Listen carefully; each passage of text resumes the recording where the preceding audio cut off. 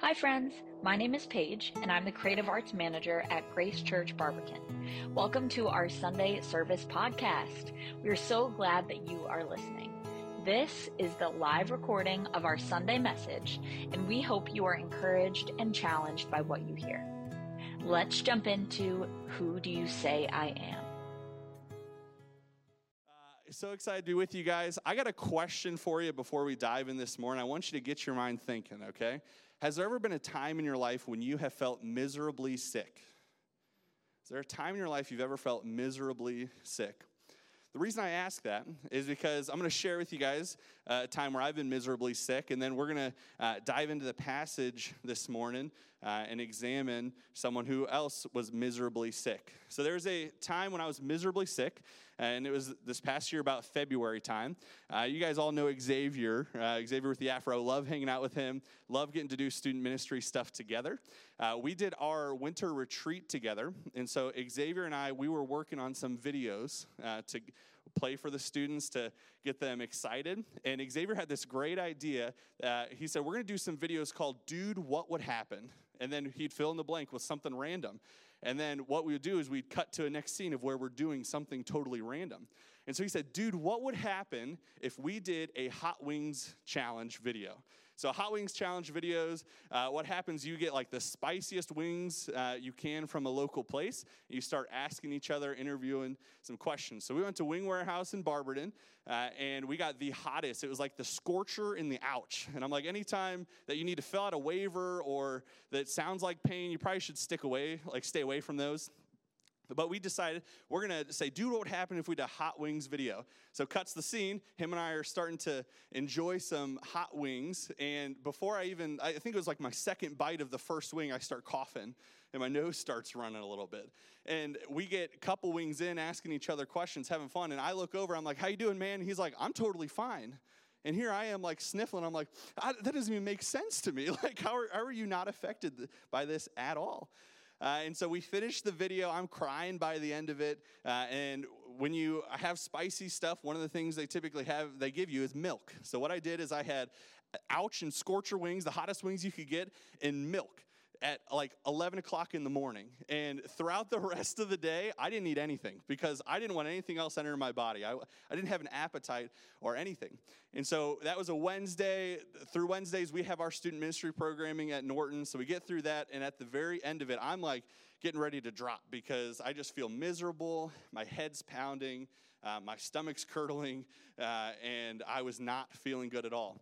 And my wife's like, okay, let's go pick up some food. Maybe you just need something to eat. So we drive out to Cane's, and we start driving back with our fresh chicken tenders. And we're on the highway. Before we even make it home, I got to pull over on the highway. And my wife, who's pregnant and nauseous, witnesses me bringing back up the wings and the milk. And so we'll leave it there for right now. But that was a time where I was miserably sick. And so when you're miserably sick, you feel bad and you feel like there's no hope, like I can't get out of this. And so this morning, we're going to continue through a series that we've been doing through the journey of Luke and look at the question, who do you say I am? Jesus asked us this question, who do you say I am? In Luke 9, we read this, that once Jesus was praying in private and his disciples were with him, Jesus asked them, who do the crowd say I am? So the disciples say, some say John the Baptist, others say Elijah, and still others that one of the prophets from long ago has come back to life. But what about you, Jesus asked, who do you say I am? And so Peter answered, God's Messiah. So this is the third week of this series, but I encourage you to go back and listen if you haven't been here for the first 2 weeks. Pastor Joel, he's done a great job setting up this conversation. I'm so excited to continue this. But what we said in week 1, we asked ourselves this question, who do you say Jesus is? Who do you say Jesus is? Because the truth of the matter is that we can be amazed by Jesus, but not truly following Jesus. We talked about how there were many people amazed by Jesus and all he was doing, yet only a few responded to the authority of Jesus in their life. Last week, we said this, that Jesus is a friend of sinners. Jesus identifies sinners and seeks to forgive them. Jesus came to seek and save the lost. And what I think is really interesting, a running theme all throughout the book of Luke, Luke's gospel, is Jesus' compassion. His compassion that he shows to Gentiles, Samaritans, women, children, tax collectors, sinners, and others who are often regarded as outcasts. And so what I'd love to talk about today, and I'm giving you my bottom line within the first couple minutes, but the bottom line for today is this, that Jesus is a home for the hurt. Jesus is a home for the hurt. And when I'm talking about hurt this morning, what I want us to picture in our minds is I'm not just talking about physically hurt. I'm not just talking about hot wings and milk like at 11 o'clock at night. What I'm talking about is hurt. So we're going to talk about some physical healing, but we're also going to talk about healing from emotional hurt, healing from psychological hurt, and even some spiritual healing. So what we're going to read in this morning, you have your Bibles open to Luke 8. This is taking place right after the sermon in parables. Jesus early on in Luke 8 has the parable of the sower. Jesus talks about the lamp on a stand. Jesus presents this idea of what a spiritual family looks like. He does the calming of the storm, and butting up right to what we're going to be reading this morning, Jesus just commanded a group of demons out of a man in Gerasenes.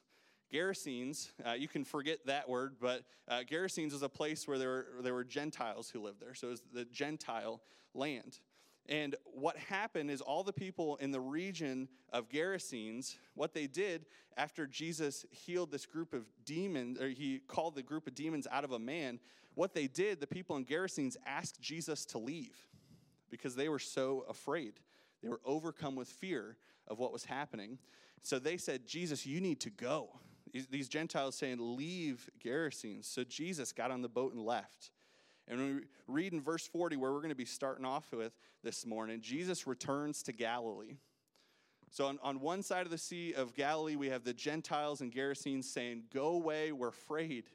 Go back to where you came from. And then Jesus returns to Galilee, to the Jewish people who are eagerly waiting for him as he returns. So I want to go ahead and read this pretty lengthy passage together. I'd love to pray and then just spend the rest of our time unpacking just the power and truth of who Jesus is and what we can learn from that. So we're going to be starting in verse 40. Luke 8, verse 40 says this. Now when Jesus returned, a crowd welcomed him, for they were all expecting him. Then a man named Jairus, a synagogue leader, came and fell at Jesus' feet, pleading with him to come to his house because his only daughter, a girl of about 12, was dying. As Jesus was on his way, the crowds almost crushed him, and a woman was there who had been subject to bleeding for 12 years, but no one could heal her. She came up behind him and touched the edge of his cloak, and immediately her bleeding stopped. Who touched me? Jesus asked. When they all denied it, Peter said, Master, the people are crowding and pressing against you. But Jesus said, someone touched me. I know that power has gone out from me. Then the woman, seeing that she could not go unnoticed, came trembling at his feet. In the presence of all the people, she told why she had touched him and how she had been instantly healed. Then he said to her, Daughter, your faith has healed you. Go in peace. While Jesus was still speaking, someone came from the house of Jairus, the synagogue leader. Your daughter is dead, he said. Don't bother the teacher anymore. Hearing this, Jesus said to Jairus, Don't be afraid. Just believe, and she will be healed. When he arrived at the house of Jairus, he did not let anyone go in with him except Peter, John, and James, and the child's father and mother. Meanwhile, all the people were wailing and mourning for her. Stop wailing, Jesus said. She is not dead, but asleep. Then they laughed at him, knowing that she was dead. But he took her by the hand and said, My child, get up. Her spirit returned, and at once she stood up. Then Jesus told them to give her something to eat. Her parents were astonished, but he ordered them not to tell anyone what had happened. Would you guys pray with me this morning? Father, thank you for who you are. Father, thank you for this opportunity that we get this morning to just open your word and to grow in our love and our understanding of who you are. Father, help us to focus our minds, focus our eyes, focus our hearts just on you this morning. Father, we want to hear from you. And so we ask that for our next time together that you just speak to us and you just help us grow in our understanding of who you are and the love that you have for us. Father, we love you. We thank you for never giving up on us. We pray this in Jesus' name. Amen. So there really is a lot going on in these verses, but I'd love to just kind of give some context and walk through them together. So Jesus returned to Galilee, and the Jewish people were so excited that Jesus was back, so excited that Jesus was returning. And there was one man in particular. He was the synagogue leader named Jairus. Everyone say Jairus. Perfect. Working with students, I require a lot of participation, okay? Sometimes students give it not even when I ask. But Jairus, he is the ruler of the synagogue. And the ruler of the synagogue, he would kind of be like a modern-day pastor. So he would take over the spiritual, the business affairs of the synagogue. And Jairus, being the synagogue leader, was the person that people would come to when they need help. And so Jairus is here. He is the one now that has the problem, and he's coming to Jesus for help. And the reason what he's doing, he's coming to Jesus on behalf of his daughter. Now, Jairus' daughter, we read that she is 12 years old.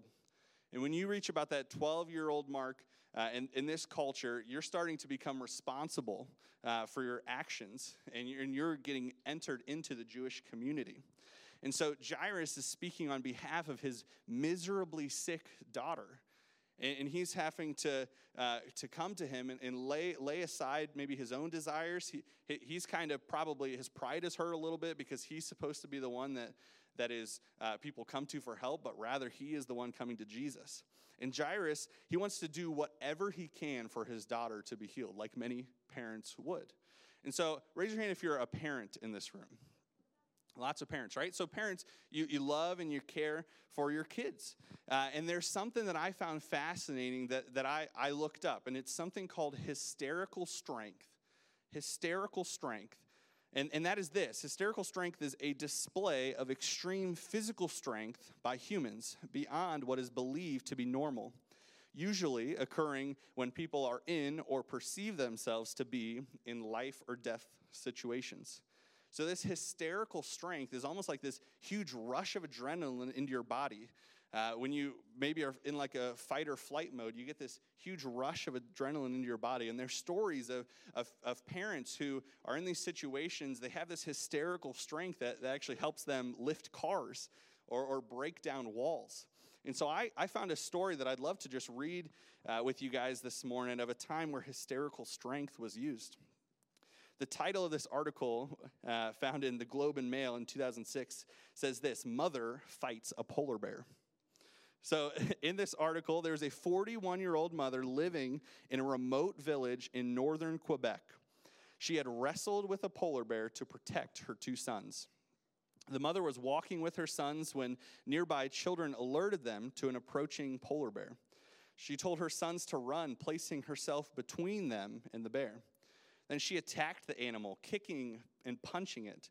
And when this 700-pound bear swatted at her, the woman fell on her back but continued to kick her legs. Fortunately, a bystander had seen what was happening and shot his rifle into the air several times to startle the bear with Owen. This woman who fought this 700-pound bear came away from the incident with only a few cuts and bruises. She received a national award for bravery.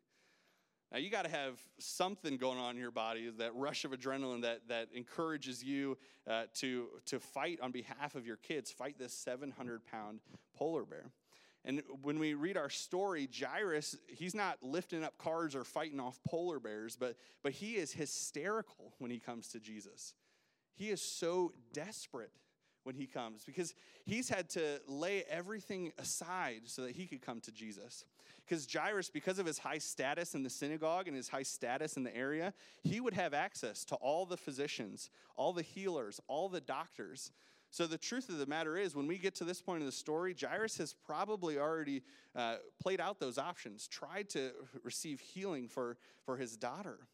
But Jairus, when none of that works, he has to lay aside all of this emotional hurt that's playing against his pride and his dignity to come to Jesus. Because remember, as a synagogue leader, you should have it all together. And because of who Jairus is and what he does as the leader of the synagogue, Jairus would have a hard time asking for help. Probably, as I assume, as many modern-day pastors would when they're going through difficult times. Because of the high status that they hold, it's difficult to fight the pride to ask for help. But either way, when Jairus came to Jesus, Jesus agreed. And Jesus responded to the faith that Jairus showed and went with him. And as Jesus was traveling with Jairus to go to heal his daughter, we read about the crowds, the multitudes of the crowds that almost crushed him. And I found it fascinating that the King James Version of the Bible uses the word thronged. And the word thronged means to choke out or suffocate. Now, so Jesus is traveling, and these crowds are almost crushing him. Now, I'm saying, thankfully, Jesus wasn't a germaphobe or claustrophobic, because that would have been his worst nightmare. But this huge crowd is traveling with him. Have you guys ever been Black Friday shopping at all? Yeah, so right. Think of the big crowds that you see during the Black Friday shopping. The stores are crowded. Lines happen all the way through Thanksgiving Day now. There's so many people that are filling these stores. And all these people are grumpy because maybe they missed out on Thanksgiving dinner to catch the deal or whatever it is. They're sleepy, they're hungry, and all these people would do anything for a good deal. So that means lining up for hours outside of the store, and immediately once the store does open, everyone just rushes to get the deal that they needed. People are probably stinky, they're probably smelly, because what's most important in their mind is, I got to get this deal. So think of the big crowd like that. And as Jesus was traveling, this huge crowd, they was bumping into him as he was going. And that's not all we read about, because then this woman enters the story Luke tells us about. And this woman, she's unnamed, but whose story brings context, brings the text to light. Not only has this woman suffered for continuous bleeding for many years, but also that dirty and unclean feeling that she has, resulting from being stigmatized and isolated from people. She was dealing with this for 12 years. So about the age that Jairus' daughter was born, she was suffering from continuous bleeding. And she was in this constant existence of pain and being cast out from people. She's alone. No one is there to plead for her on her behalf. She's probably ashamed because of who she is and the way she feels. Because we read about in the book of Leviticus, which is in the Old Testament part of your Bible, really fascinating read.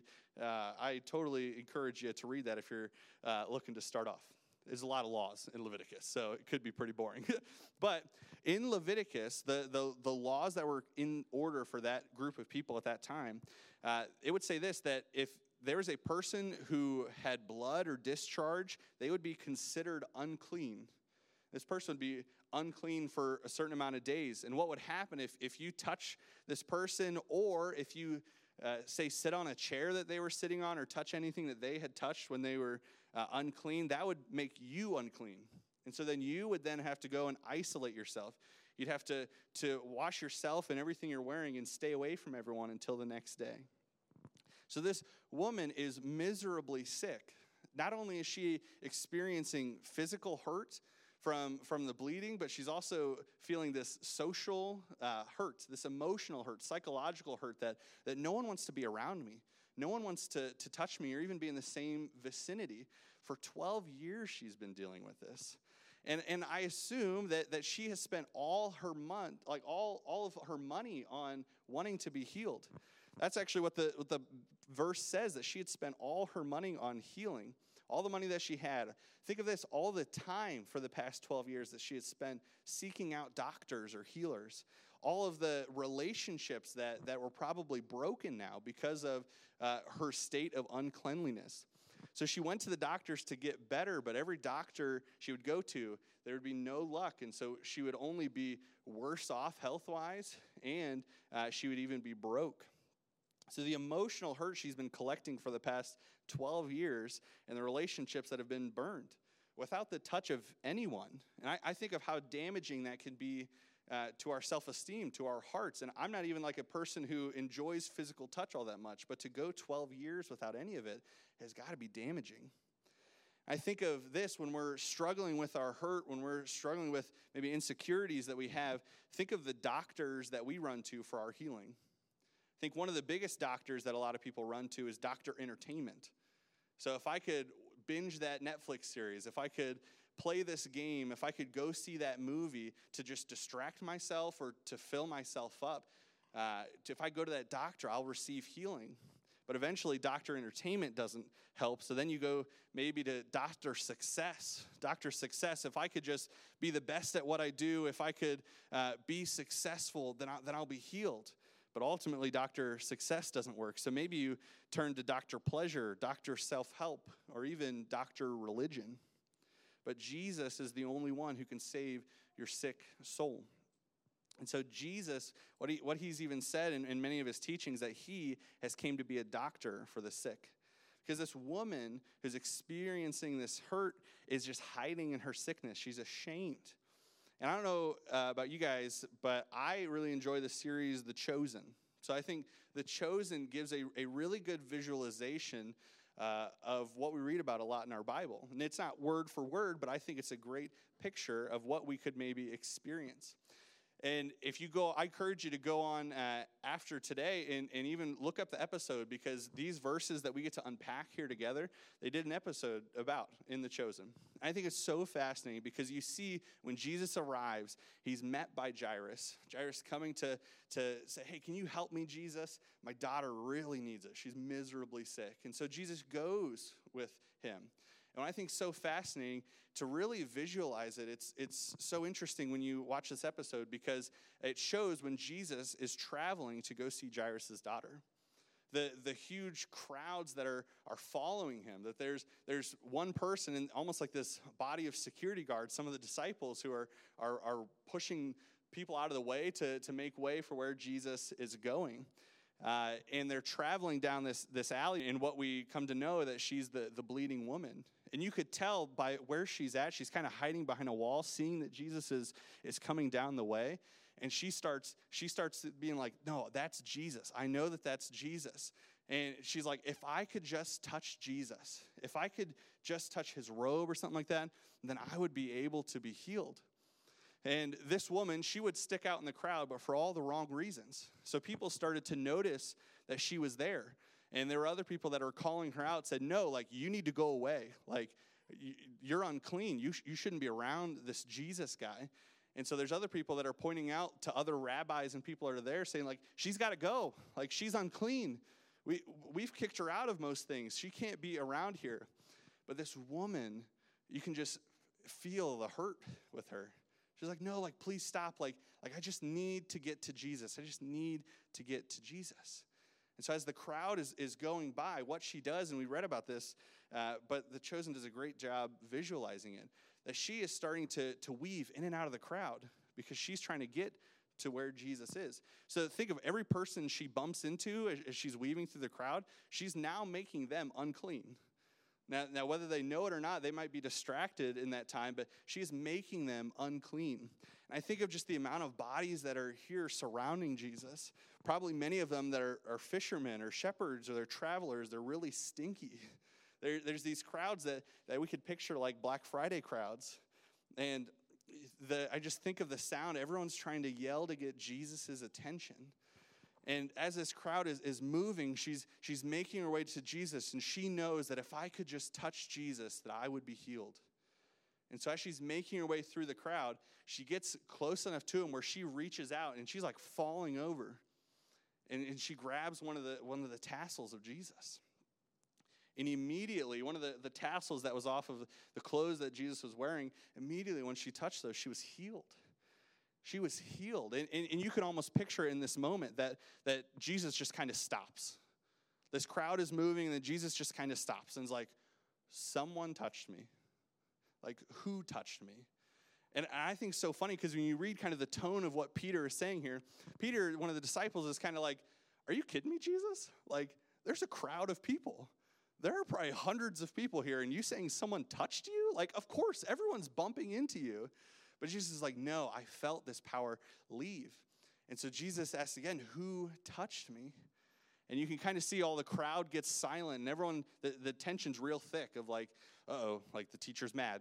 Like, and this woman is laying on the ground and is just cowering down, probably thinking that she's going to get yelled at, that Jesus is going to really get her removed from the city. All these things in her mind that she's thinking like, oh man, I'm probably about to be in trouble. But to her, she realizes I'm healed. I'm not bleeding anymore. Like, I am now healed. And so what she probably expects is that Jesus is going to call her out in front of the crowd. And it was so embarrassing for this woman in the condition that she had that she didn't come up. It wouldn't be acceptable for her to come up to Jesus and specifically ask for help. That's why she did what she did. That's why she made her way through the crowd to reach out to touch Jesus. And the thing that I found is fascinating between this, because what we read is that Jesus sees her on the ground. And instead of calling her out, calling her names, dismissing her from the crowd, what he does is he gets on her level. What he does, he looks at the woman in the eye, and the woman is like, you don't understand, like I was doing this for 12 years, so hurt. And Jesus responds with compassion. He looks at her in the eye and says, daughter, your faith has healed you. You get up, go in peace. Your faith has healed you. And it's so fascinating because in the culture, what people would think about when someone touches the unclean, they would think that maybe Jesus is now considered unclean, but that's not what happens. Because Jesus exchanged his power for her healing, so she is now clean. I think it's so fascinating when we think about this too, because when we see this crowd, we see this woman, we can know that there's a difference between bumping into Jesus and reaching out to faith in Jesus. That there is a real difference between bumping up against Jesus versus reaching out to him in faith. Because the crowd, everyone is bumping into Jesus as they're going. The crowd is surrounding Jesus. They may be interested in who Jesus is and what he's doing. They may like to listen to what Jesus is saying, so they just surround him. But this woman reaches out to in faith to touch Jesus.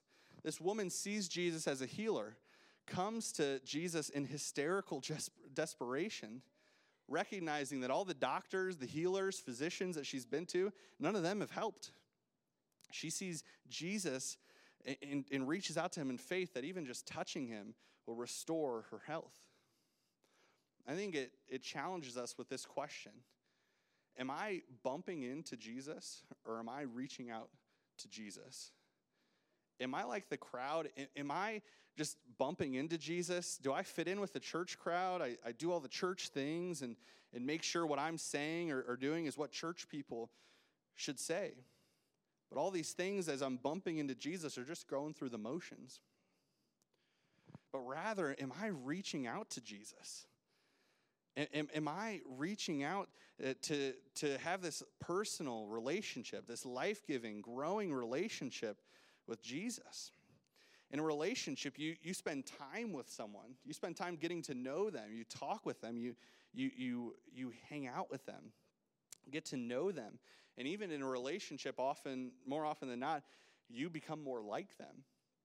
So am I just bumping in, going through the motions with Jesus, or am I spending time with him? Am I reaching out to him in faith?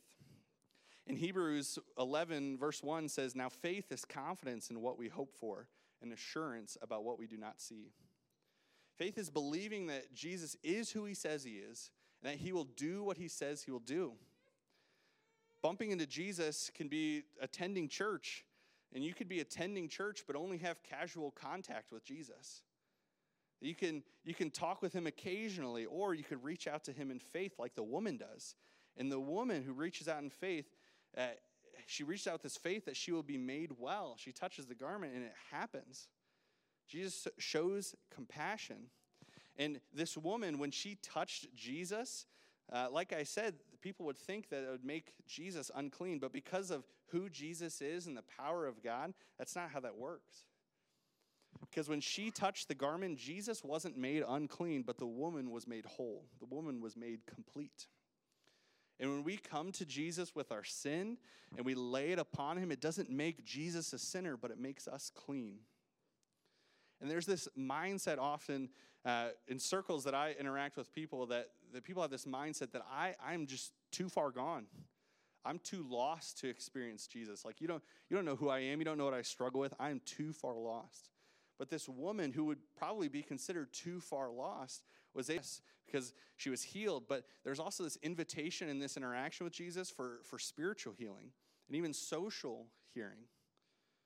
So if you're taking notes, I encourage you to write this down, that Jesus provides a home for the hurt by calling the hurt out of hiding. Sometimes in our lives, we can use our sickness, or we can use maybe our status to hide behind.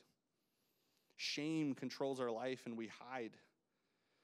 Pride creates fear when we appear that we're unsteady or don't have it together.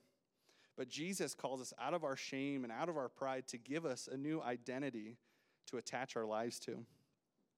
He provides for us life full of joy in the midst of trials and hope in the midst of hurting. Jesus says in Matthew 11, "Come to me, all who are weary and burdened, and I will give you rest. Take my yoke upon you and learn from me, for I am gentle and humble in heart, and you will find rest for your souls." And so maybe this morning you're walking in and bumping into Jesus and going through the motions, and you're hiding in maybe sickness or hiding in your hurt, hoping that you can just bump in and bump out this morning. But Jesus is inviting you to reach out to him in faith. Jesus invites us to make our home in him and experience the healing that only he can provide. And this isn't it. It's not just the healing of the woman, and that's the end of the story, because what we go on to read is that as the situation's happening, as the woman is now healed, someone from the house of Jairus comes and interrupts them. And the person from the house of Jairus says, "Your daughter is dead." This feeling really miserably sick, it led to her death. So come on, let's not bother the teacher anymore. Let's not bother Jesus anymore. And Jesus, when he heard this, what he did is he responded to this. He said to Jairus, "Don't be afraid, just believe, and she will be healed." So picture yourself kind of in Jairus' shoes right now. You're crushed because you got to witness something amazing where this woman was healed, but you find out your daughter's dead.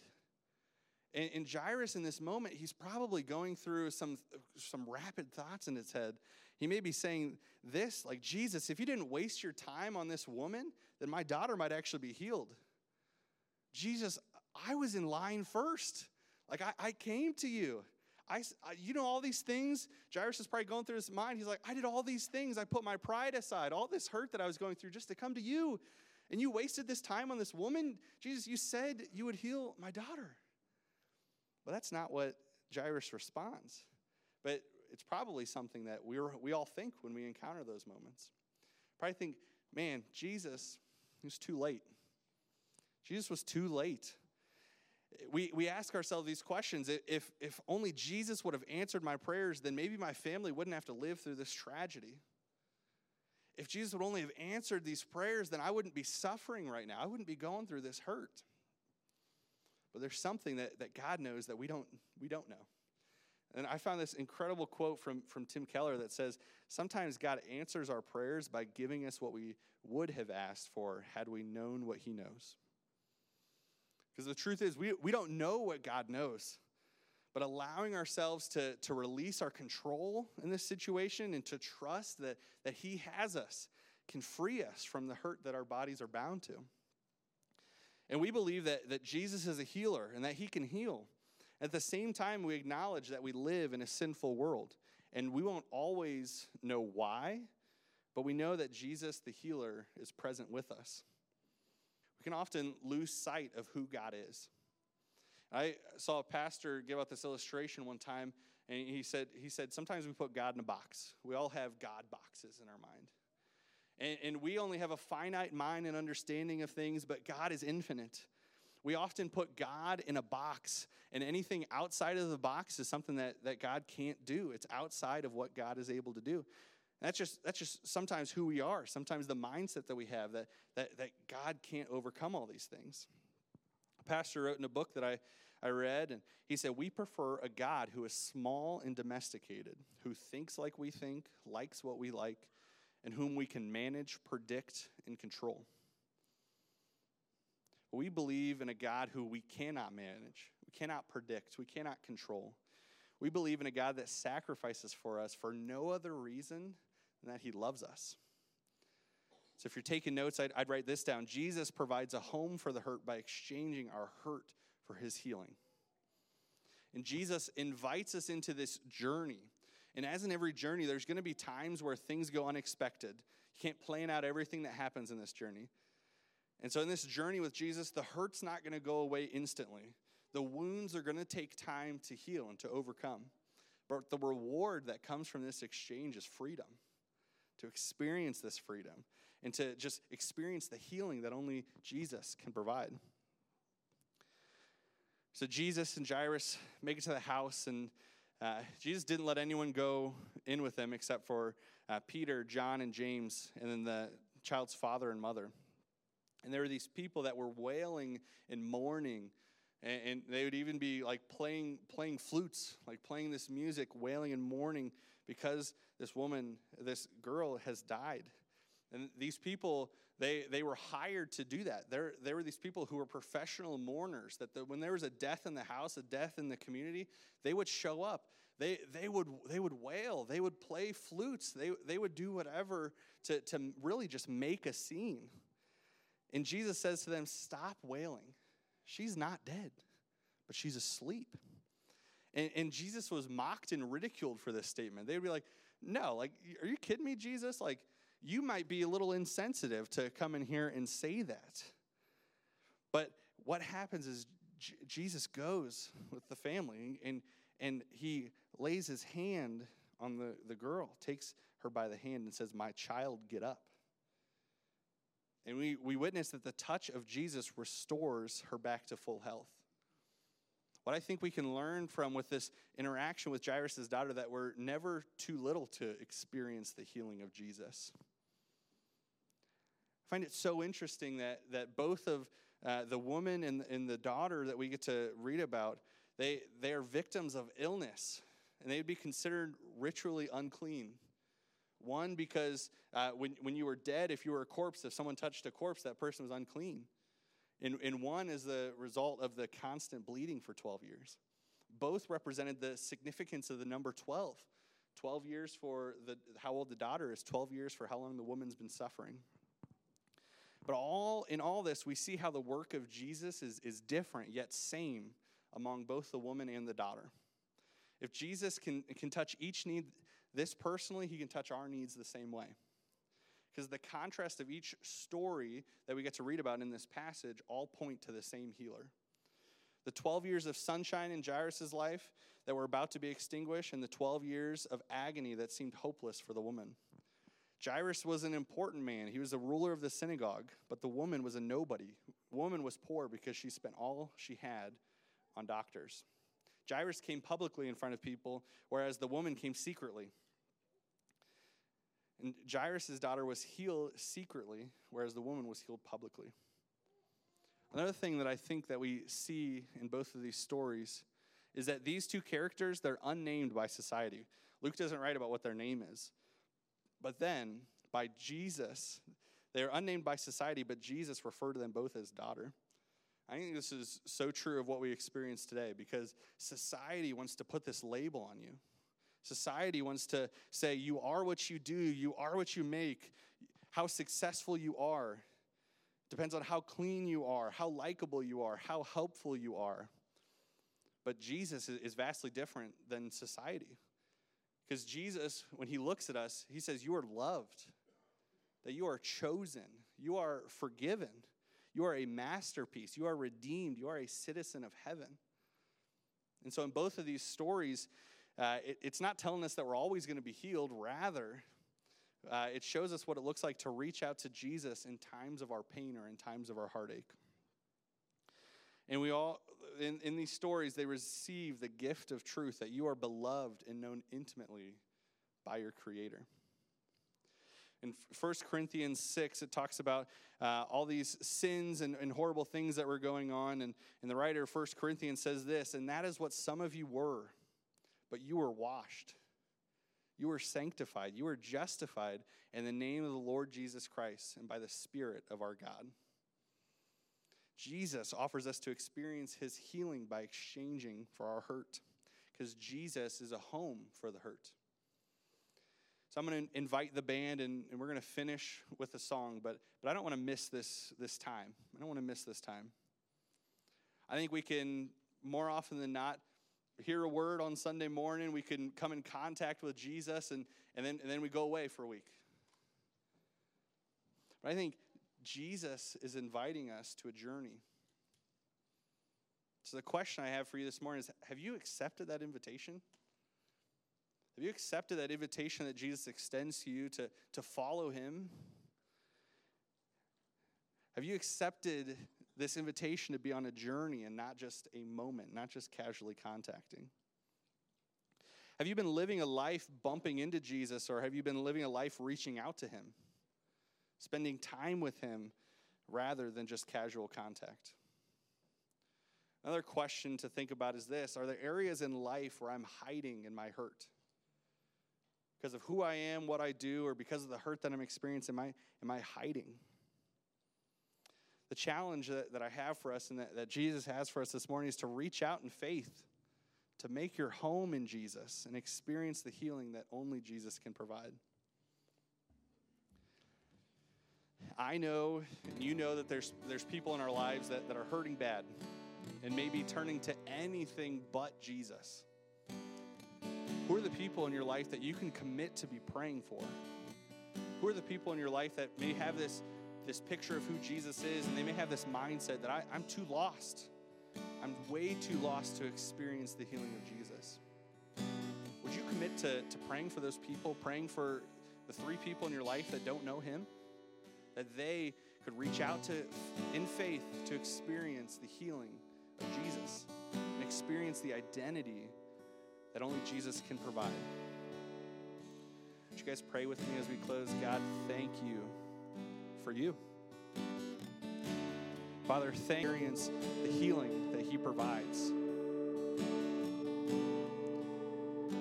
Father, I pray for each and every one of us who are in this room or listening later and are just walking through hurt and experiencing this miserable sickness or this difficult pain that we can't overcome. Pray that you, God, will do what only you can do to restore health, to restore relationships, to provide, to protect, all these things that you promise us, God. Father, I thank you that we don't have to do this alone. We've got brothers and sisters in this room. God, we also have you. Thank you, Father, for never giving up on us whenever we feel as if we're too far lost, too far gone.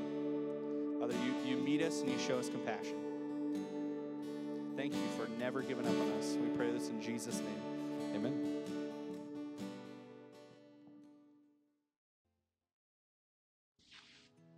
Thanks for listening.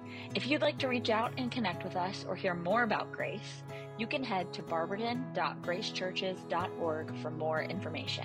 We meet in person at 10:30 a.m. on Sunday mornings at 629 Wesleyan Avenue in Barberton. Have a great day.